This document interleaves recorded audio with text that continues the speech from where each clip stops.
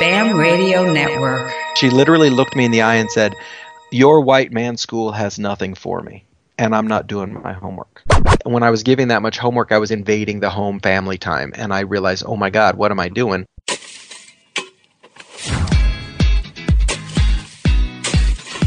Hey everyone, this is Unearthed, inviting people into a deeper dialogue. Yes, we are. I'm Dr. Brad Gustafson. And I'm Ben Gilpin. Let's do this, Benny. All right, Ben, I gotta ask. I'm cringing here. Did you get it? Did it come in the mail? No one did. This is horrific. So, to help out the two listeners that we have, I ordered Ben a custom birthday present like months ago. Still doesn't have it. He probably doesn't even believe I ordered it. But when that thing comes, you got to confirm. I got to admit, I got nothing. Let's go new topic here. So when I think about the educational staples, like the big three and cliches for school, for education, I think probably recess. That's one of them. What else? Yep. Oftentimes, don't you get something with some type of discipline? There you go. School. Yeah, I agree. Class management, principal discipline. Probably the third is homework, and that's why we're here today. The topic of homework is ablaze in the Twitter sphere, and we saw, this picture of a letter a teacher sent her parents saying new homework policy is everywhere, and then CNN.com picked it up. It was even on our local news here in Minnesota, but that's what we're going to talk about today, and we have none other than the John Carippo, and he's going to dive in with us. Welcome, John. John, have you seen this thing going around Twitter? Do you know what we're talking about, the letter? Yeah, the letter. I have a couple of problems with the letter, I got to tell you. I like the spirit of the letter. The spirit of the letter is a great idea. We want to hear what your problems are, and I'm going to speed read the letter. It's only 2 super short paragraphs, just in case someone didn't see it. It says, "Dear parents, after much research this summer, I'm trying something new. Homework will only consist of work that your student did not finish during the school day. There will be no formally assigned homework this year. Research has been unable to prove that homework improves student performance. Rather, I ask you to spend your evenings doing things that are proven to correlate with student success. Eat dinner as a family.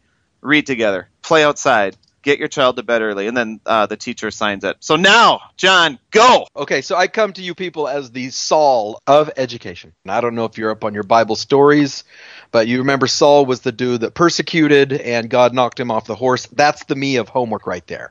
I used to be a homework machine, gentlemen. When I was teaching 2 units of 6th grade reading and history, I had half of the class in the morning and the other half in the afternoon, 75 kids. I was collecting and giving feedback on something like 1,200 pieces of paper a week. They lined up by alphabetical order so that I was already going into the grade book in the right order. You were a machine. Kids, oh yeah, I coached them. Okay, that's what I was going to get to. Saul had the shells in his eyes, the blinders, and he shed them. So what changed for you? They started me up with Harry Wong, and I was like, this procedures, right? Procedures are everything. And one day, a little Native American girl came to line up, and when it was time to turn in her homework, she literally looked me in the eye and said, "Your white man school has nothing for me, and I'm not doing my homework." And I was like, boom, she just shut my whole Harry Wong world down. So my first reaction was horror, but doesn't she understand? Doesn't she get that she's wrecking her future?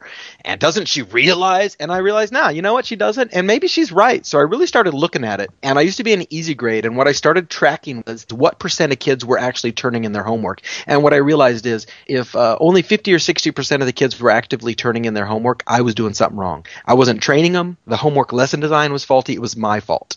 And so that really got me spinning on this thing. She knocked me off my horse. Now, what I did for that girl was I said, well, next week, sister, we will have popcorn and movies for everybody who's got their homework done on time. And if you would like to participate in that part of my school, we would welcome you. And it was great because literally Tuesday afternoon, she brought her homework in early. She's like, "Carippo, save this. Can you thumbtack it on the wall? I don't want to lose it. I'm totally in." So that's a level of mastery of homework machine I was. John Taylor Gatto's book, Dumbing Us Down, really blew my mind. That book came after that conversation with the girl, and I realized that when I was giving that much homework, I was invading the home family time. And I realized, oh my God, what am I doing? And then the real kicker for me was this. This is where I'm going to get back to the article itself. I realized that my classroom pedagogy, because I'm a natural kind of Pied Piper teacher, I want kids to come into my classroom and be like, "Dude, what are we doing today, Carippo? I know it's going to be weird," right? And I realized that Monday, Tuesday, Wednesday, Thursday, I was that guy. And on Friday, if you didn't have your homework done, I wrecked everything I had built Monday through Thursday. It was Sisyphus time. So I said, wait a minute, what if I back off on this? What if I make Monday, Tuesday, Wednesday, Thursday, and Friday about working hard, getting it done, faster feedback, me not grading papers on the weekend, and I gave the kids their weekends back. And that was really when I changed the kind of educator that I was. And here's my best part of the story. There was no tangible effect on my end of the year state test scores. Interesting. So in fact, if anything, they were even. So they didn't go up or down. Mm-hmm. So I realized, oh my gosh, I don't have to grade 1,200 pieces of paper a week. I can just grade the right 70 and give feedback in real time. Now with the letter in question, which I was so stoked that people were going viral with it. Yep. It's a lot of right energy. Idea. Yeah, and this is America right-sizing itself on homework. I'm cool with practice. But I think homework for the sake of homework. Homework with the idea that we have to get them ready for next year. I got really afraid and terrified of the idea of terrifying kids so they would work hard. I don't think that's a good pedagogy either. So as a middle school teacher, I would stand there and say, if you guys don't get this right, you're going to not make it in high school. And what I'm actively training kids is, you're not going to make it in high school. And then when high school teachers say, you're not going to make it in college, human children eventually say, I guess I won't. I don't think that's the apogee we want our kids on. I don't think that's where we're going. So the particular thing about the letter that jumps out at me, because she nails it on so many levels. This is the one that makes me worried, though. The idea that you can take the work you didn't do at school home, because kids are not good time management people. Adults too, but kids, it gets them in grade trouble. We don't have grades anymore. What I've seen in firsthand real life is kids will sit and talk for an entire 45-minute period when they're new to my class from a previous class, and I'll say, dude, you didn't finish. And they go, I'll do it tonight. And what I learned is they don't do it tonight either. So now what's happening is we've got 6 hours of school going down, and they're not working during the day, and they're not working at night. That's the part that worries me. So my pedagogy now when I'm running a classroom is, you got 25 minutes, go. And we're going to finish now. And when you go home, you won't have to go through the guilt and the pretending and the procrastination. And then you get kids who go home who don't know how to do the activity. I just don't think that's fair to kids. So my only adjustment on the letter is, I got an even better idea. We're not going to do any homework, and taking it home is not an option. We're going to finish it in school, and I'm going to give you feedback immediately. I wonder, John, if that teacher was giving herself an out, so that, if she ever had to send homework or practice home, at least she could kind of reference. My version of that would be, I would send home a certificate that said to parents, I will not send home stupid homework. Yeah. I reserve the right to send them practice. And sometimes they'll have a video to film at home, or they might need to work on a web page or do some programming. But I'm not going to send you word searches. John, there are parents everywhere right now raising a glass to you for what you just said, and I might even be one of them.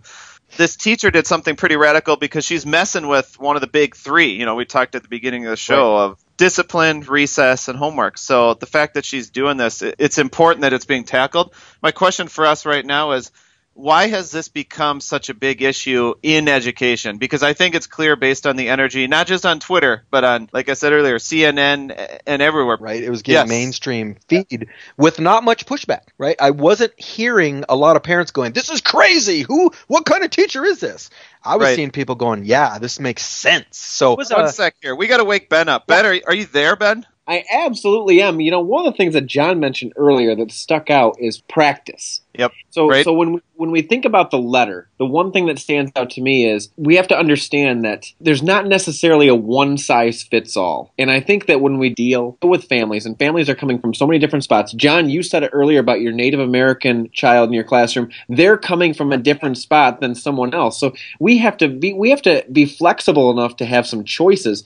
I am not a huge fan of homework, but I also understand I do have families that say, I want my child doing 20 minutes, 30 minutes of some type of activity at night that gets them academically stimulated. So I think there's got to be a balance. What are your guys' take on the balance piece? I completely agree. My question for us is, how do we manage the strong feelings on both sides of the fence? Because there are strong feelings on both sides. Let's train parents how to work with their kids. right? I got an anecdote first. I opened a high school where we made that promise to parents. If you look at the Student Bill of Rights, it says we're not going to send home stupid homework. It doesn't say it in those exact words. But the Student Bill of Rights at our high school said we're not going to waste precious family time with extraneous work. The balance point, like you said, Ben, is the practice piece. So, but let's look at it this way. I was following a kid on a tour through that high school one time, and this kid was leading parents through the area, and the parents said, well, do you guys get a lot of homework? And he said, we don't get any homework. And I saw the parents kind of pause. They were like, ooh. And then the kid looked back at him and goes, we got a lot of projects, though. And I just love the fact that he saw that as work that he needed to do to grow, as opposed to a box to be checked. And I think that's the right spirit. Now, with regards to your specific question, we have things like MobyMax, we have Khan Academy, we have Scratch. There's lots of ways kids can learn at home and demonstrate proficiency. Parents can go into MobyMax or ScoopPad.